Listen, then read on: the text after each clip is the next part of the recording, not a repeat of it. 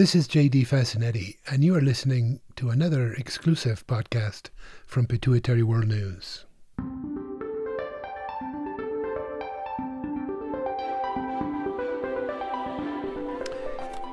In this brief podcast from our musings series, Dr. Blevins talks about a case where a patient wanted to achieve a very specific lab result target. He discusses how the pituitary works and how lab studies work, and what makes aiming and achieving a very specific target is almost impossible. Here's Dr. Blevins. Hello, everyone. This is Dr. Louis Blevins, podcasting from Northern California. I had seen an interesting thing on Facebook this week on the endocrinologist group that I follow, where an endocrinologist had related that a patient was frustrated because they wanted to nail down the TSH result. This was a patient with primary hypothyroidism, not pituitary disease, but in that setting, we look at TSH levels in addition to T4 and T3 levels to pick out the right dose for thyroid hormone. So we're allowing the body's physiology, as far as the negative feedback at the pituitary and the hypothalamus is concerned, to help us decide on the dose. So in that setting where the pituitary works normally, we can take a look at the TSH and figure out whether we need to increase the dose or lower the dose, aiming for a TSH somewhere in the normal range, which is usually 0.5 to 4.5. Sometimes we aim to keep the TSH around 1.2 to 1.5. That's all fine and good, and I certainly practice that in the few patients that I have with primary hypothyroidism. But I think that one has to understand that with all laboratory tests in endocrinology, especially pituitary and its target glands, that we're really looking for a gestalt or an approximate level. And expecting that your TSH is always going to be 1.3, for example, which is what this patient was aiming for, is just going to drive you crazy, and your physician crazy, because it's unobtainable. It's not going to happen. And there are several reasons for this that get back to how the pituitary works and also how laboratory studies work. And of course, I want to remind those of you that have central hypothyroidism that we don't use your TSH. We always check it because I like to know where it is, because it can provide some important clues to me in patients who are on treatment. But we tend not to sweat the TSH because it's the T4 and the T3 level that matter.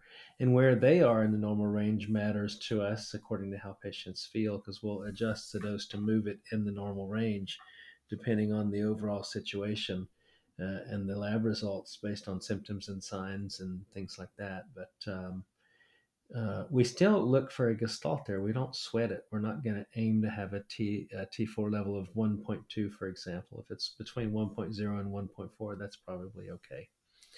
The reason we cannot nail the TSH or any lab result for that matter is because of the way the normal range is designed. And that is that it's normal for a population, not an individual. So you may have a TSH that's 4, and that's normal for you. And if I tried to lower it to 1.2, 1.3, that may make you hyperthyroid. Or you may have a TSH that's normally at 0.5, but if I tried to lower that or to raise that by giving you medicine to block your thyroid, that may make you hypothyroid. So you have to understand that everybody has their own little normal range, even though the normal range encompasses 95% of the normal population. Everybody has their own little normal range where they're supposed to be. And interestingly, in pituitary disease, we as physicians have to try to figure out where your normal range might be based on symptoms and signs and laboratory results and other physical findings. But in patients who don't have pituitary disease, let's say you're treating testosterone, you can measure LH and FSH. If you're treating cortisol, you can sometimes look at ACTH, but that's not very relevant even. But the classic gold standard is when you're treating hypothyroidism, you can look at TSH.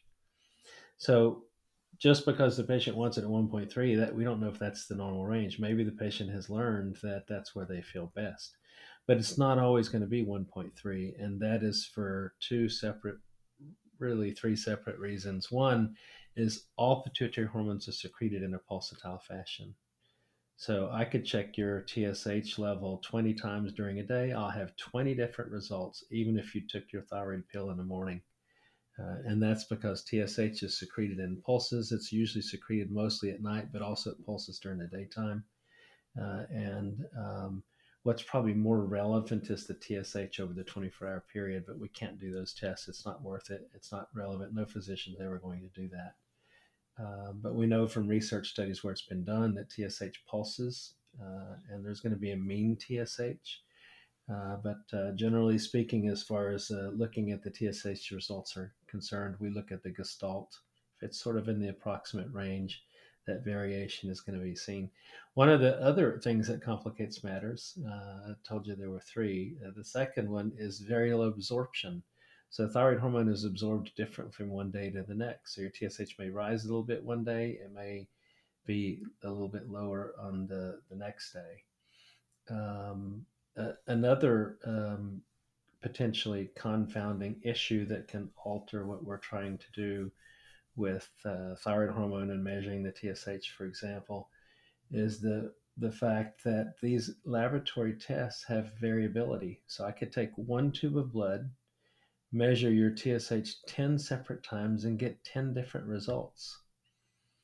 And I could take that same tube of blood and measure it in 10 different laboratories and get 10 different results. And they're all going to vary. They can vary by as much as 10 to 20%, depending on where in the normal range that level is. Sometimes at the extremes of the normal range, the variability is even much higher than that. This is called inter and intra-assay coefficients of variation. It's another one of the reasons, in addition to the ones that I've just mentioned, that we don't tend to sweat the details of a TSH result if we're giving you thyroid hormone, or of a T4 result if we're giving you thyroxine. The testosterone levels are going to do the same in men. They're going to vary. Estrogen levels in women. It's just the way the system works and the way our tests work. That limit our abilities. Well, I just thought of another variable for the thyroid hormone treatments. The variation in thyroid hormone in your pill. Fortunately, with the different lots, there's every pill bottle you get from the pharmacy, even if it's say 112 microgram dose of thyroxine, is going to have a different amount. The FDA allows 5% variance. So one day you may have a pill that has about 120 micrograms in it. The next month you may have a pill that has about 105 micrograms in it. So even from month to month, there's going to be variability in the stated amount of thyroid hormone in the pill. And all of these things, that's four things total that can contribute to the fact that when you take your pill every day, faithfully, same time, etc., your results are going to vary because of these different things.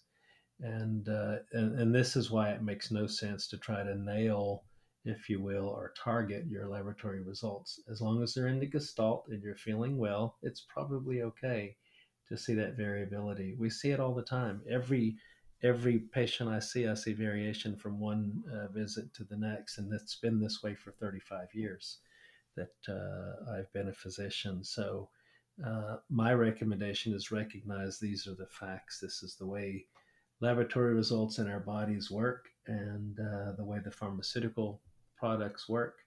And don't sweat the fine details. As long as you're doing well, don't obsess over the numbers. Well, that's all I had to say today. I hope you found this useful, and